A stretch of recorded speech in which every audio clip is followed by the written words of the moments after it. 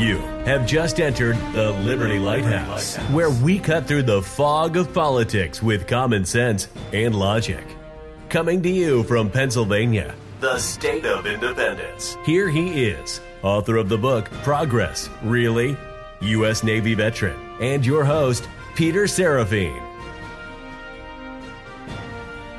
Welcome to the Liberty Lighthouse for Friday, April 24th, 2020. I am your host, Peter Serafine. Today, I want to talk about, let's try to use the exposure that the COVID-19 crisis has given us to fix some of the problems within our own government. Basically, I want to take a page out of a typical Democratic playbook and, to quote Rahm Emanuel, never let a crisis go to waste. This COVID-19 crisis has pointed out a bunch of things wrong, and I think it would behoove the right side of the political aisle to take advantage of this exposure and try to get some of this stuff fixed. So let's launch this episode of Liberty Lighthouse. Welcome to the Liberty Lighthouse with your Liberty Lighthouse keeper, your beacon of common sense, your wiki, if you will, Peter Serafine. We urge you to join the conversation by calling 64-MY-RIGHTS. That's 646-974-4487. And sign up to be a member at liberty-lighthouse.com. Please do call and text the Liberty Lighthouse with your questions, comments, and concerns. I know a whole lot of you people out there listening are a lot smarter than I am, so why not share some of that knowledge with the rest of the world? So, in the crisis that we have, the Wuhan flu crisis that has us all in lockdown mode, a lot of things have shown their ugly faces within our government. And I really think that our government and our different political parties within our government are going to try really hard to use this thing to grab more power. And I think this is also a great opportunity for those of us that are on the right side of the political aisle that believe in small, limited power governments to expose the problems that we have and maybe use that exposure to get some of our agenda done for once. There's absolutely no doubt in my mind that our progressive liberal friends are going to use this crisis to try to push their agenda. In fact, I've already seen it. I'm sure you have too. A couple of quick examples. One was my own governor, Governor Wolf. Governor Wolf here in Pennsylvania was asked about the unemployment and the fact that some people, because of the added bonus of monies added to unemployment by the stimulus bill, that some people are actually making more money on unemployment than they are working or were while they were working. And so Governor Wolf was asked, what about that? Like, are we going to make these people go back to work when there's jobs available? Like, how can we make people make less money while working than they're making when they're not working? And Governor Wolf's reply was, well, maybe this is how we get our minimum wage raised. Several episodes ago, I talked about the mythical $15 an hour living wage and why I think it's a bad idea, and many, many reasons why I think it's a bad idea. But Governor Wolf is going to try to use the death of thousands of Americans and the crisis that followed after that to try to push his agenda of raising the minimum wage. Not surprised at all. Another thing I've seen, mostly in meme form so far, but I've seen memes that say, hey, did you notice that our government was able to pull like $6 trillion out of their butts, but they said they couldn't afford a universal health care system? So obviously, this is going to be part of the recovery process as well. Whole lots of people lost their insurance when they became unemployed. So now the left side of the aisle is going to say, hey, look, we had all this money for stimulus. I bet we have that same money when it comes time to universal health care. What nobody seems to realize on either side of the aisle is that we don't have this money. We never did have this money. This money is more loans and more just printing useless paper and calling it cash. If anybody out there thinks that our government actually had $6 trillion laying around, they obviously haven't been paying attention at all. In fact, I went to the debt clock the other day, the national debt clock online. It's pretty cool. It not only has the total debt, but the total debt per taxpayer and per citizen and tax revenues going into the federal government and all this other kind of stuff.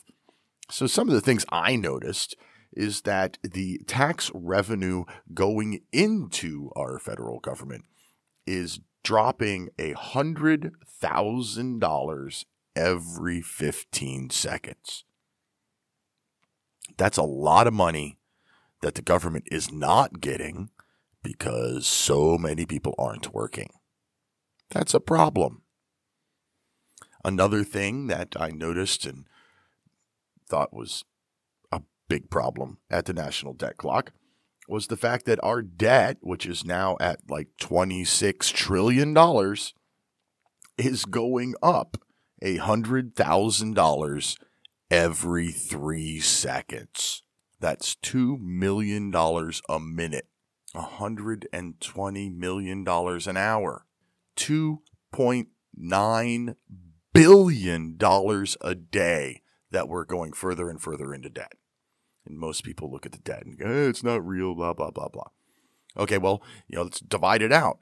If you look at it per person in America, per citizen, the national debt per citizen is almost $75,000.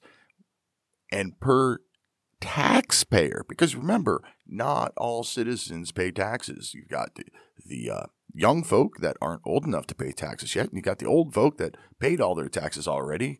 And then, of course, you've got all the people that don't make enough money to pay taxes.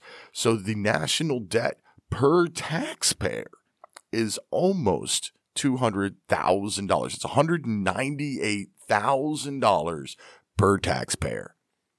So my personal share of the United States national debt is far greater than my entire net worth. Our country was $23 trillion in debt before the Wuhan flu. And then they just pulled $2 trillion out of nowhere. And then they pulled more and more and more. And I think it's up to a total of $6 trillion so far spent in stimulus of some type regarding the Wuhan flu. And at the same time, the tax revenue of the United States government is dropping precipitously.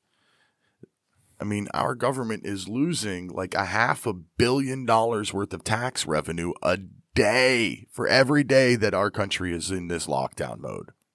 So like I talked about last week, our government's revenue stream, their tax income has dropped dramatically. And now we've figured out that it's about $500 million a day that they're losing in tax revenue. So what does the very first stimulus bill have in it? Well, it has $10 billion in international development. Yeah. Because, we're $23 trillion in debt and our whole country is out of work and we're losing $500 million a day. So let's give $10 billion to international development. And hey, while we're at it, let's do $350 million for refugee resettlement and $93 million more for congressional crap, $75 million to PBS and $75 million to the Foundation of Arts and Humanities and another $75 million to the National Endowment for Humanities because, those two are different things. Another $50 million to museums and libraries and $25 million to the Kennedy Center and $7.5 million to the Smithsonian, and $400 million to election security in the states. Because, all of those things are really vitally important when there are people dying and 26 million people unemployed. They really care about all of these things when they've just lost their jobs. Nancy Pelosi, Speaker of the House, she cares about the American people so much that after the Senate had negotiated both parties a bipartisan agreement, she said, nope, we're not going to look at it. We're going to write our own bill. And she cares so much that when the Small Business Loan Fund ran out of money and the White House said, hey, we need this like right away, she didn't bother to vote on it in the House for a week because that's how much she cares about small businesses and the people who own them. And I can honestly say, Nancy Pelosi, not the Democrats, not the leftists, it is entirely on her, Nancy Pelosi. She is Speaker of the House. Speaker of the House is in complete control of what does and does not get voted on in the House of Representatives. So when the bill was given to her saying we need more money for this, she waited a week before putting it on the floor for a vote. That's a week that these small businesses are just sitting there hoping that they might get money again. And even the bipartisan part of that stimulus bill kind of pisses me off. They sent $1,200 to everyone, or every citizen who filed a tax return or whatever. I don't care. My point being, even people that are still working got $1,200 when the people that are unemployed, went on unemployment and they got their $1,200 and they're getting unemployment, and the unemployment was, fortified, given more money to whatever. I understand that something had to be done. I understand that the government forced us to close our businesses and forced people out of work, and the government should compensate those people. What I really don't understand is, why did the people that are still working get money? Was it just, hey, let's just give everybody money? I don't know, just give everybody money. That doesn't make any sense to me at all. Again, $23 trillion in debt. We're spending another $2 trillion to give everybody money. We, the taxpayers of this country, really need to start looking at what our government spends our money on. And we need to think about it in those terms, our money. Think about the fact that they just spent $2 trillion, which is about $6,000 per person in this country, in order to give everybody $1,200. Now, I understand they're also supporting the, small businesses and employers, and that's all good stuff.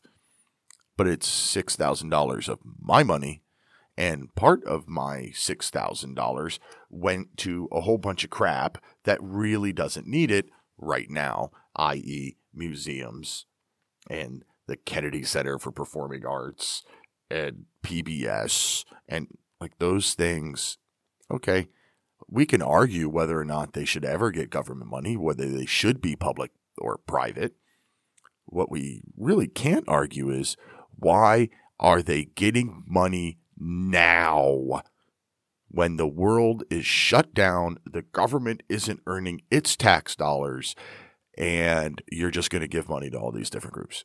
I'm lost. I'm really absolutely lost by this, other than the fact that it's just the partisan pork spending that we see on almost every bill.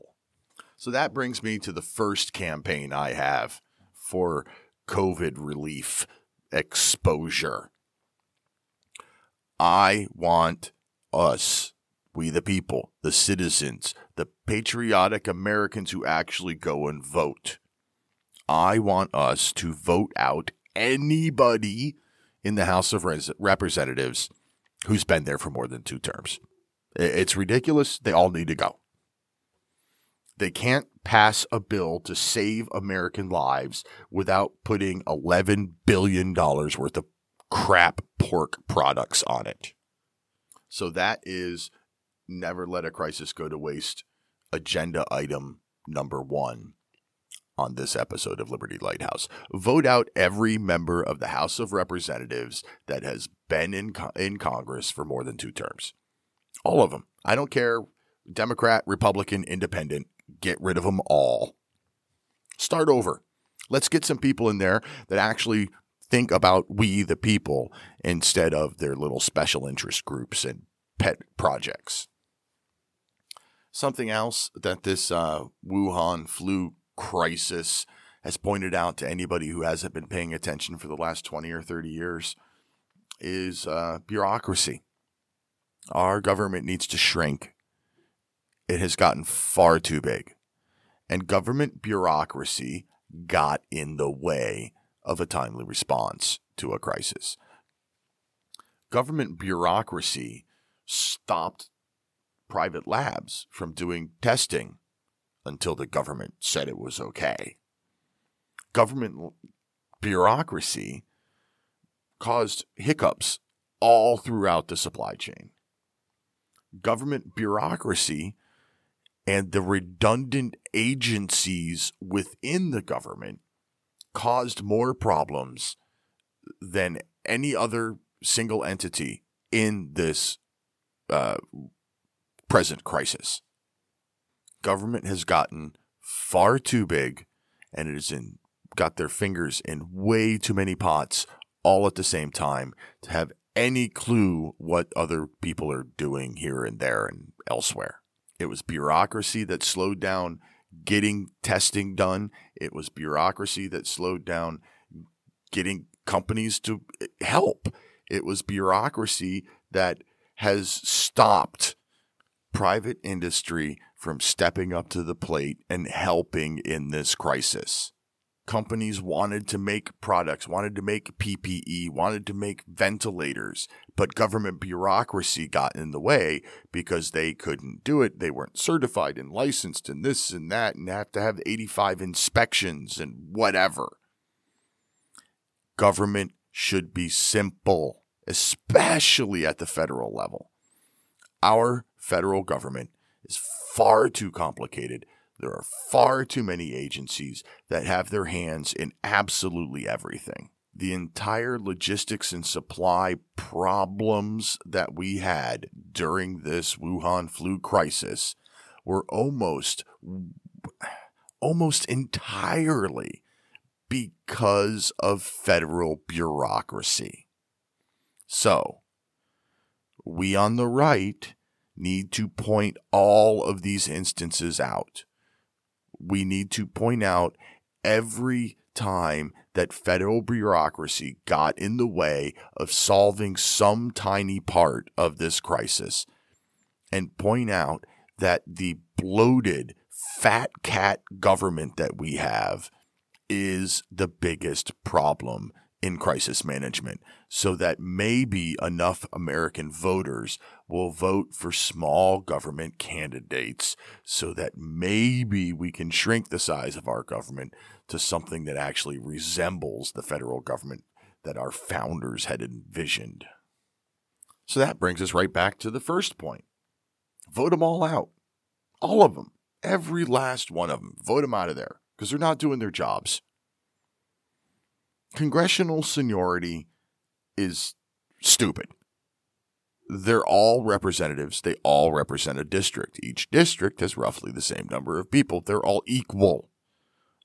Seniority in Congress is stupid, and it gives all of the power of our representatives to a handful of people in Congress. It needs to go away, and the only way to really make it go away is to get rid of them all at the same time, so everybody's starting all over at the same place. So there's my vow, my promise, and I hope a whole bunch of you out there listening take this to heart.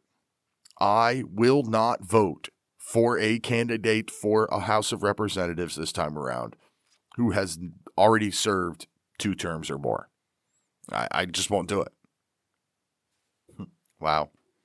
I'm sounding kind of cranky this week again, aren't I? It really must be the corona lockdown. My beautiful wife and I usually go to the movies like every Tuesday. Of course, we haven't been able to do that for 5 or 6 weeks. And we usually go out to dinner at least once a week. And haven't been able to do that. So, I guess I'm getting a little cranky because we haven't been able to do our normal life type things. Cranky's a lot better than depressed. I can be cranky, but there's a lot going on out in the world. I mean, I've seen statistics that the suicide rate is going up, and that drug overdoses are going up again, and the unintended consequences of locking everybody in their houses. I wouldn't be surprised if the domestic violence rate and child abuse rates haven't skyrocketed too. It's all sad stuff.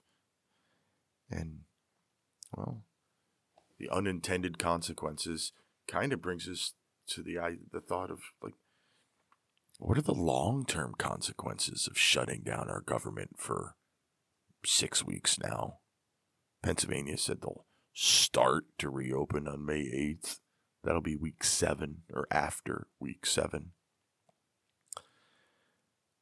What's that going to do to us? Like, nationwide, like, what's that done?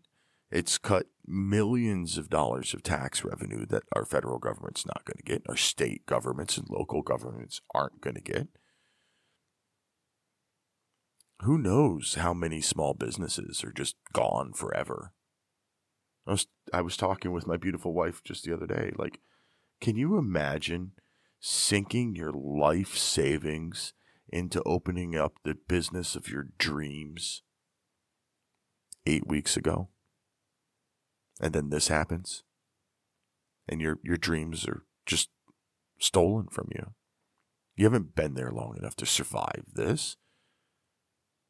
Unless you just happen to have a big pile of money, your business is gone. Some people are like, oh yeah, but we're saving lives.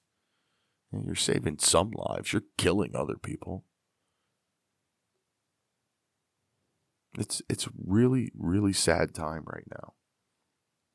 And the long-term consequences of this, I have no idea what we're going to see. Like, the mental health of our nation is probably in the toilet right now. What's that going to cost us long-term? Just because somebody is protesting and says that we should open our businesses back up doesn't mean that we think that it should go back to normal, like a light switch. There's certain businesses I don't think should have been closed at all.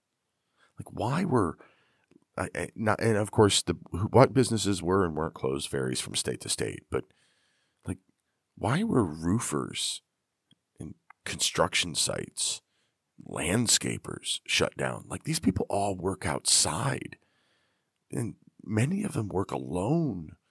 And even if they're not working alone, they certainly work can easily work more than 6 feet away from each other. There's no reason those businesses needed to be shut down. There's no reason that those business owners now have to hope that they can not go bankrupt while this is all going on. Like, I don't think anybody has really looked at the long-term consequences of what all of this has been doing to our nation and the people of our nation.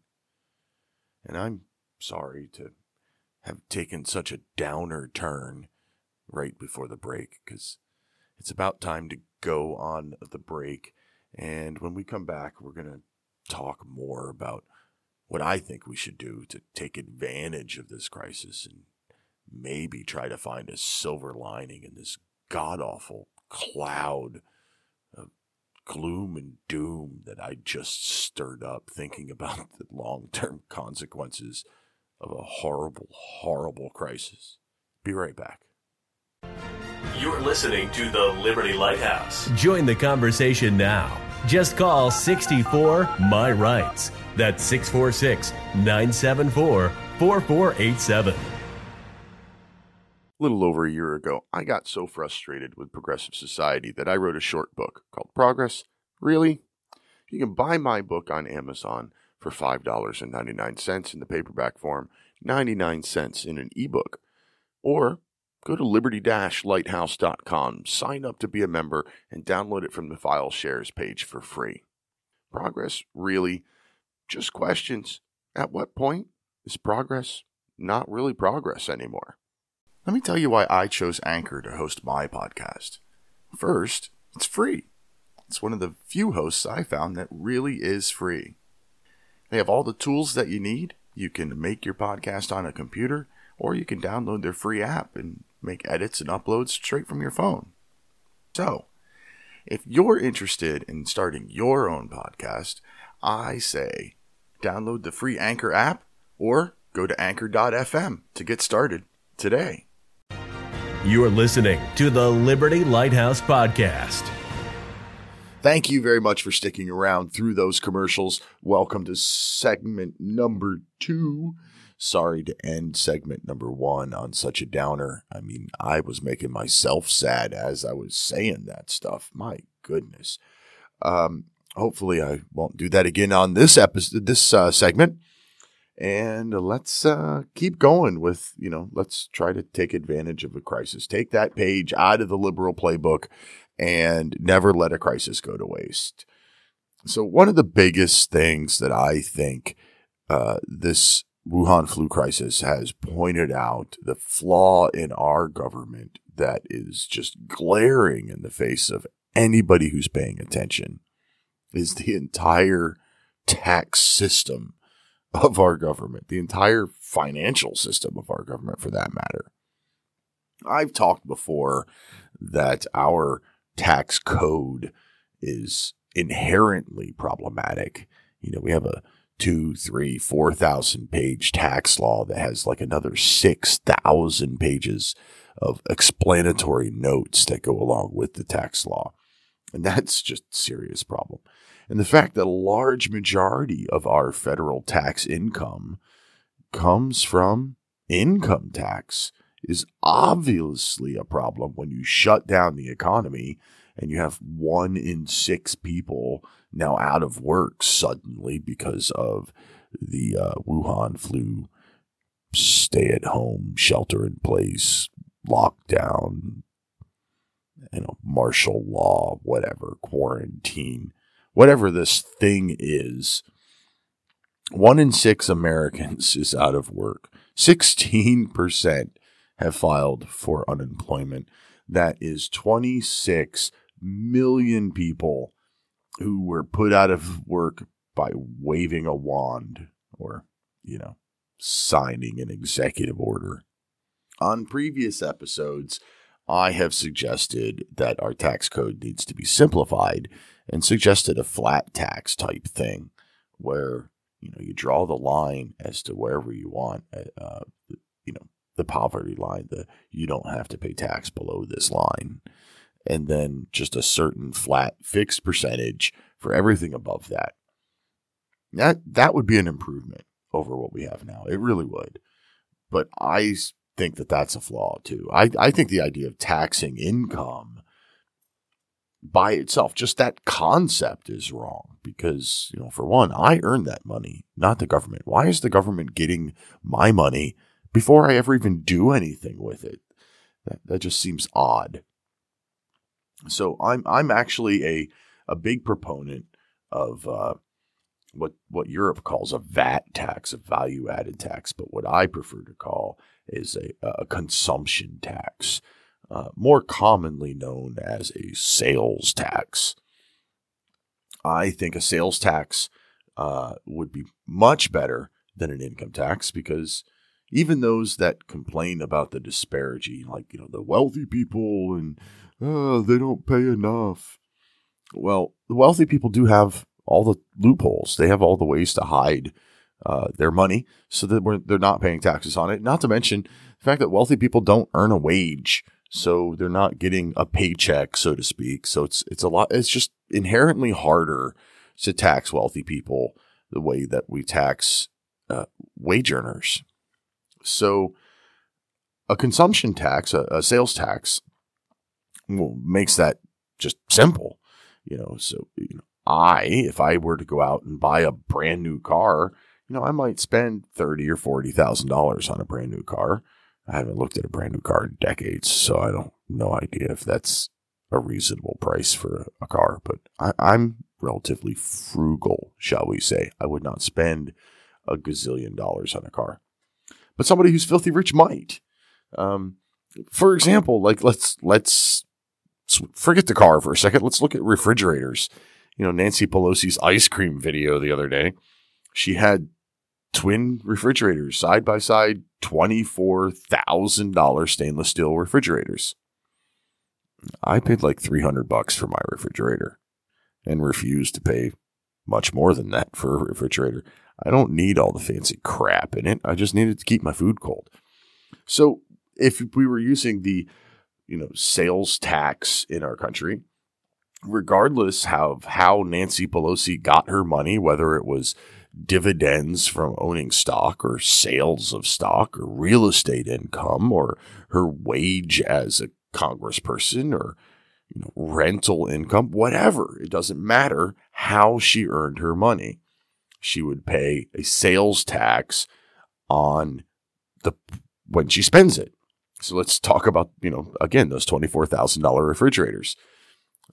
Just for the sake of round numbers, let's say 10%.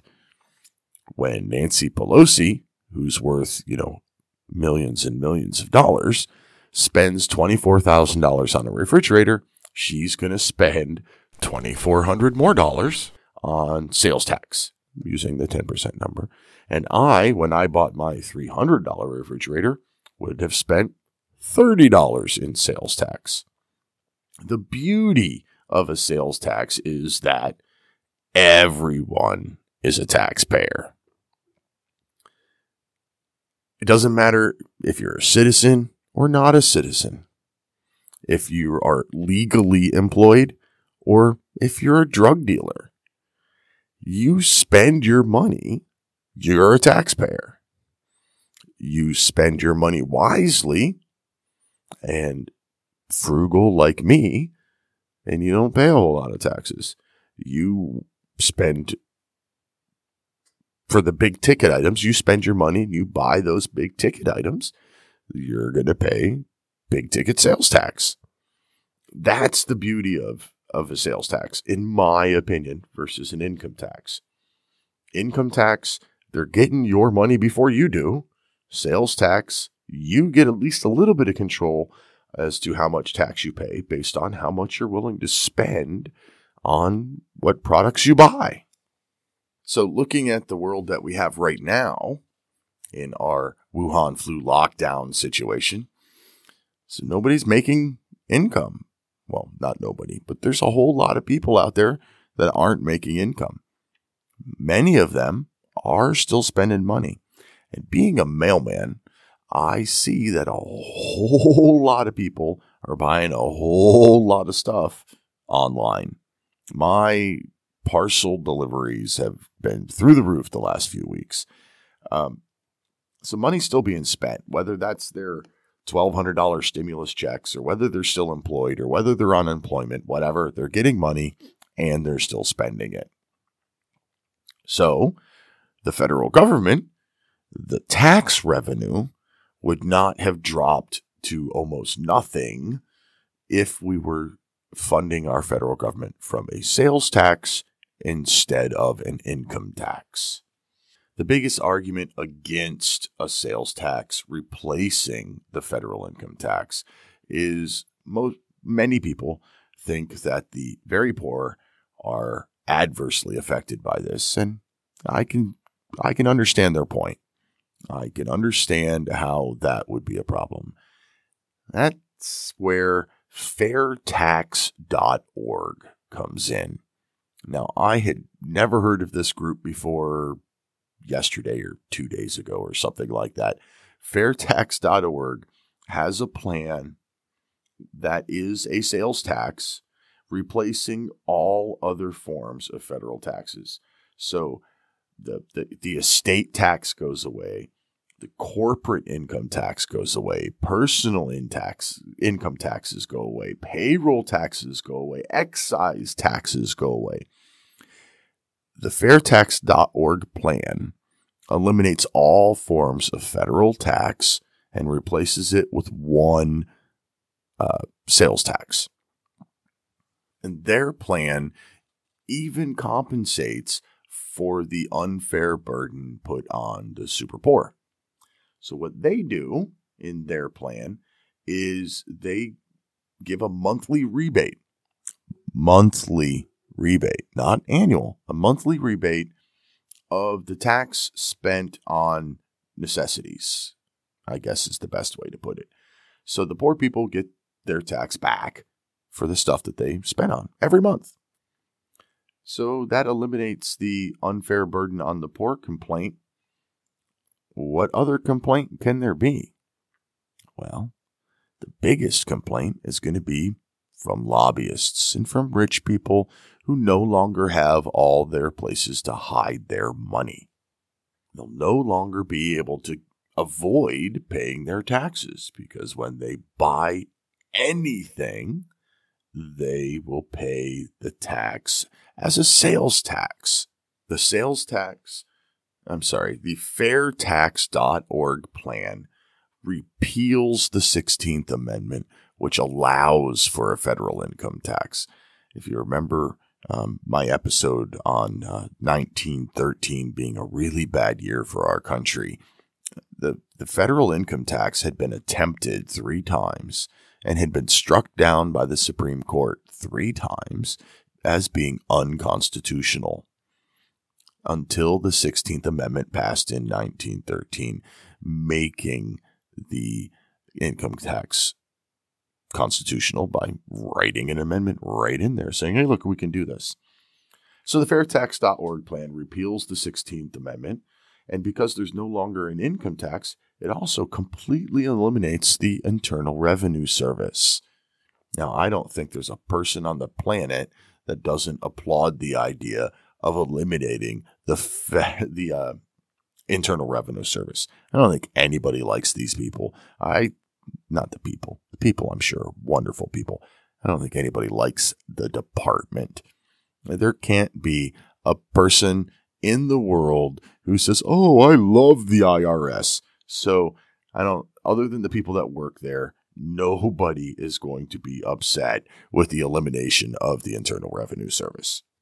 So I urge you to check out fairtax.org if you haven't ever heard of it, or you know what, if you haven't been to the site in a while, check it out.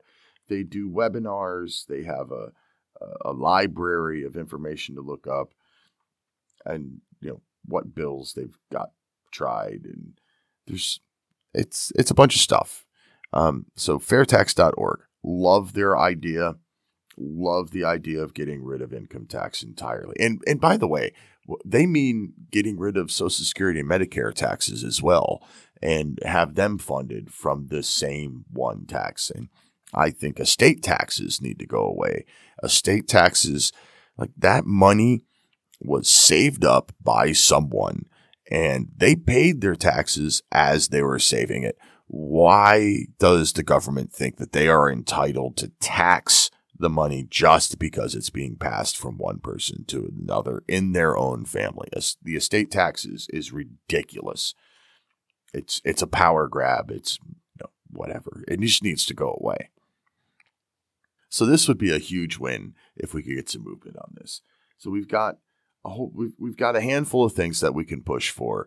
Take advantage of the crisis. Take advantage of the exposure that the Wuhan flu crisis has created in our country.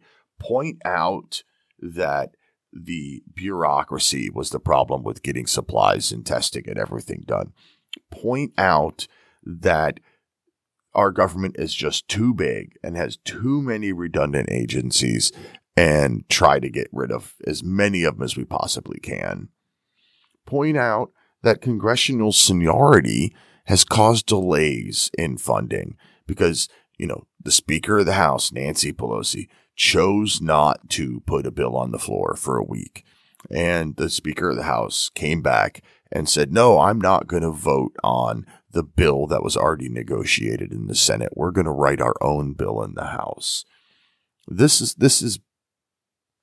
it's just partisan agenda crap. And it needs to stop. My God, I'm getting upset again.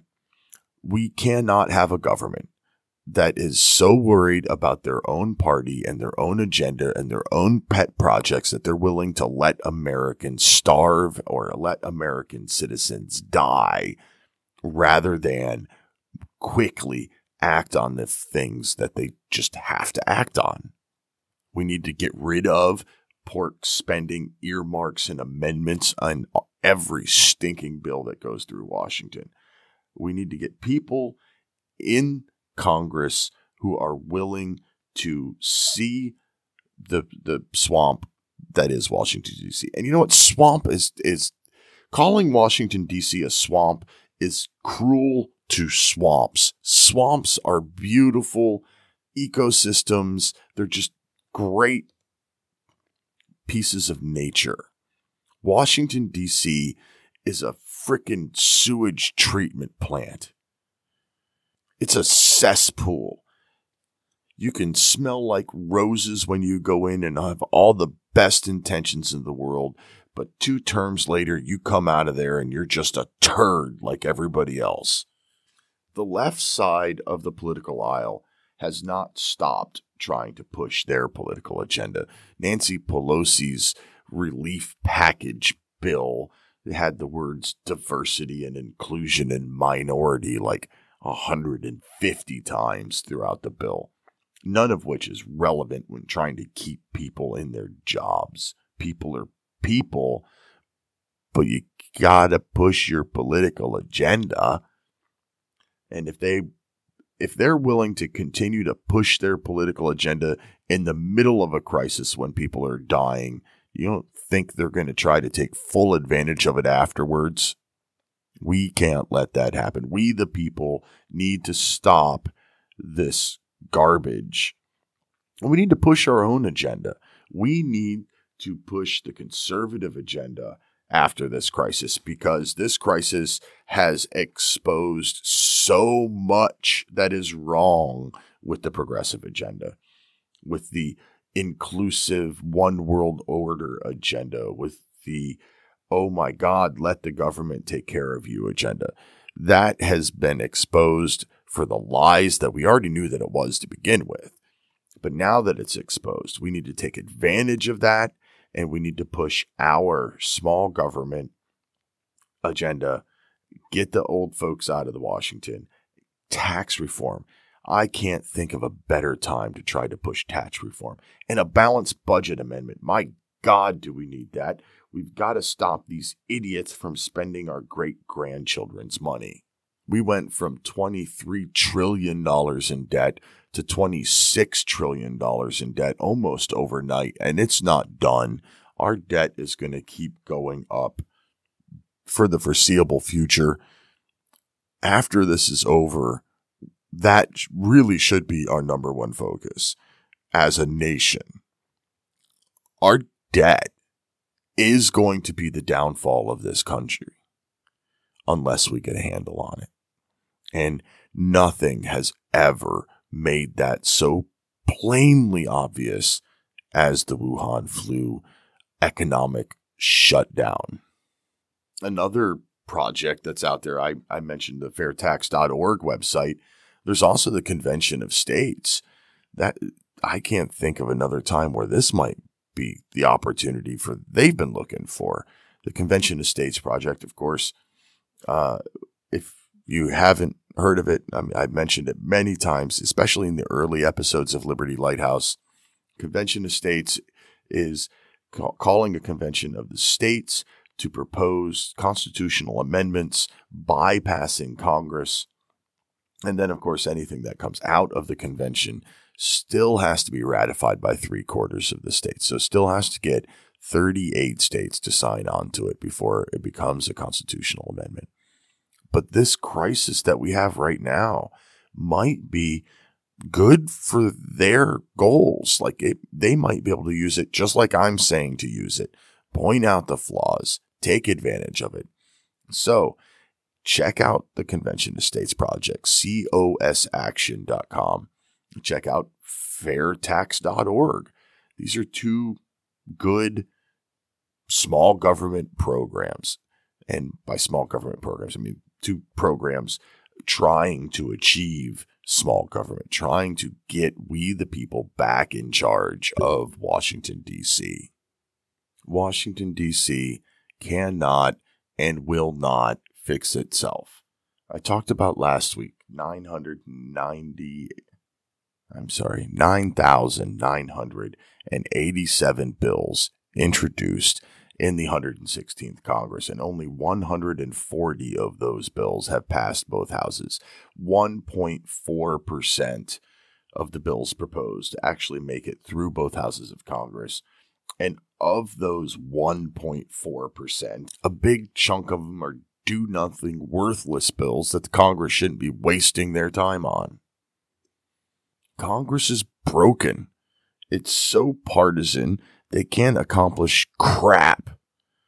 Even in the face of a crisis like our world has never seen, they can't agree on how to keep people alive without adding all their own pet project shit to it. They're not going to fix themselves. We have to fix them. The easiest thing we could do to fix them is to literally vote all of them out. Start over with a new, fresh slate. Slightly harder, but still effective way to fix Congress is the Convention of States project. Pass amendments. Pass an amendment that requires a balanced budget so they can't spend us $26 trillion in debt. And speaking of that, imagine if we had been debt-free when this Wuhan flu crisis came about. Imagine how easy it would have been to come up with this $6 trillion spending stuff if we didn't have to worry about the fact that we were already $23 trillion in debt. What if we not only were debt free, what if we had a rainy day fund? What if our government actually had money sitting aside for an emergency? Just like this. What if the money was already there? That would have been wonderful, wouldn't it? That's what a government's supposed to do. My conservative and libertarian friends, all of you on the right side of the political aisle, just use your voice and take advantage of this messy, ugly, pathetic situation that our country is in. Call your congresspeople, write your congresspeople, write your local government, write your state government, write the federal government. Let them all know that a $26 trillion federal deficit is absolutely unacceptable. Let them know that spending $11 billion on pet projects and arts and humanities and PBS and stuff like that is unacceptable when Americans are dying and 26 million people are unemployed. As a matter of fact, I think that all of that spending on humanities and broadcasting and arts and museums, I think all of that stuff should have gone away a long time ago. You don't spend money on things like that when you're $23 trillion in debt.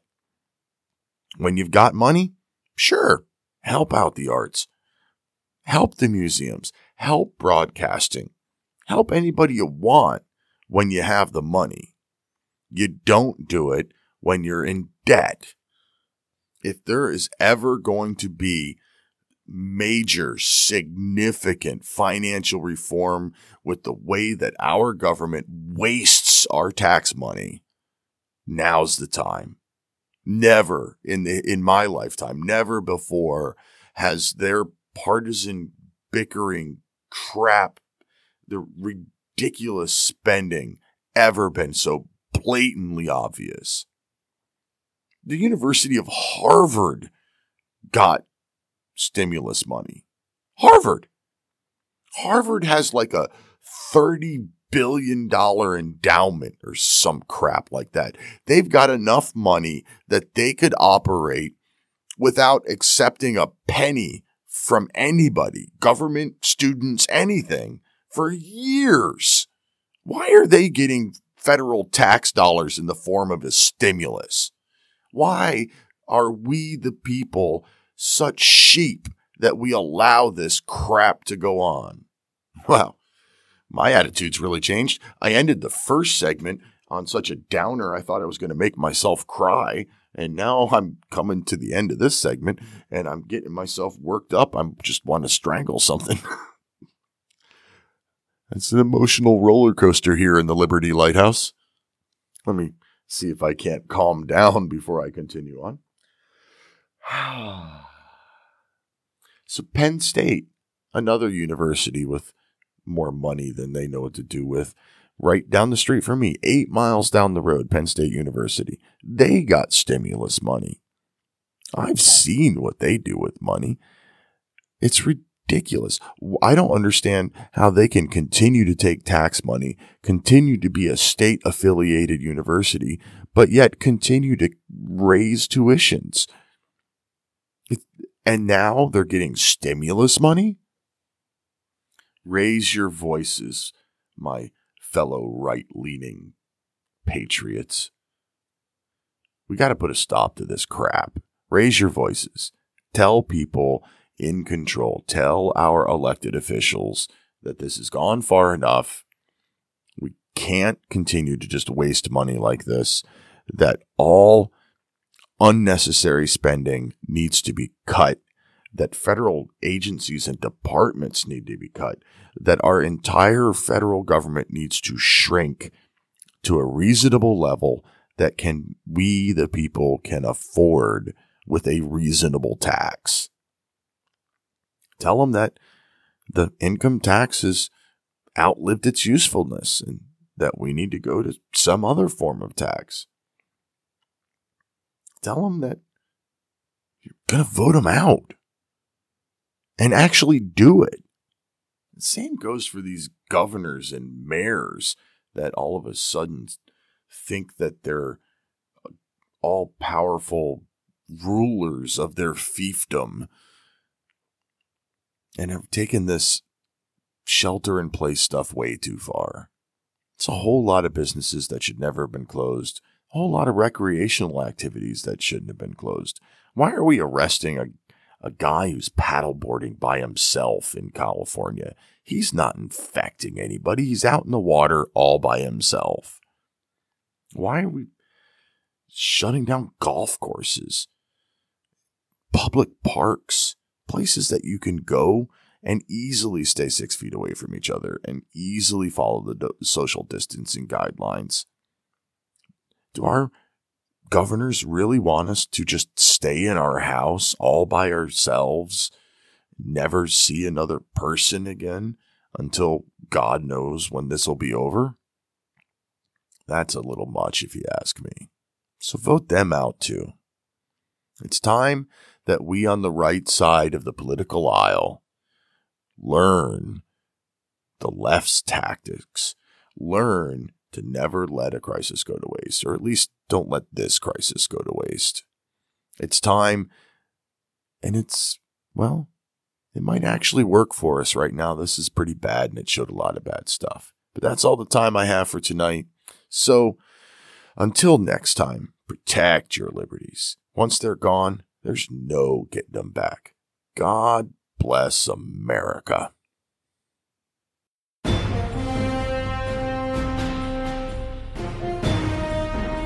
Thanks for listening to the Liberty Lighthouse Podcast. Be sure to sign up at liberty-lighthouse.com to download Peter's free ebook from the file share page. And don't forget to call 64-MY-RIGHTS to leave comments for the show. That's 646-974-4487. If you enjoyed this podcast, tell a friend about Liberty Lighthouse. And wherever you listen, subscribe, rate, and leave a review. It's very much appreciated.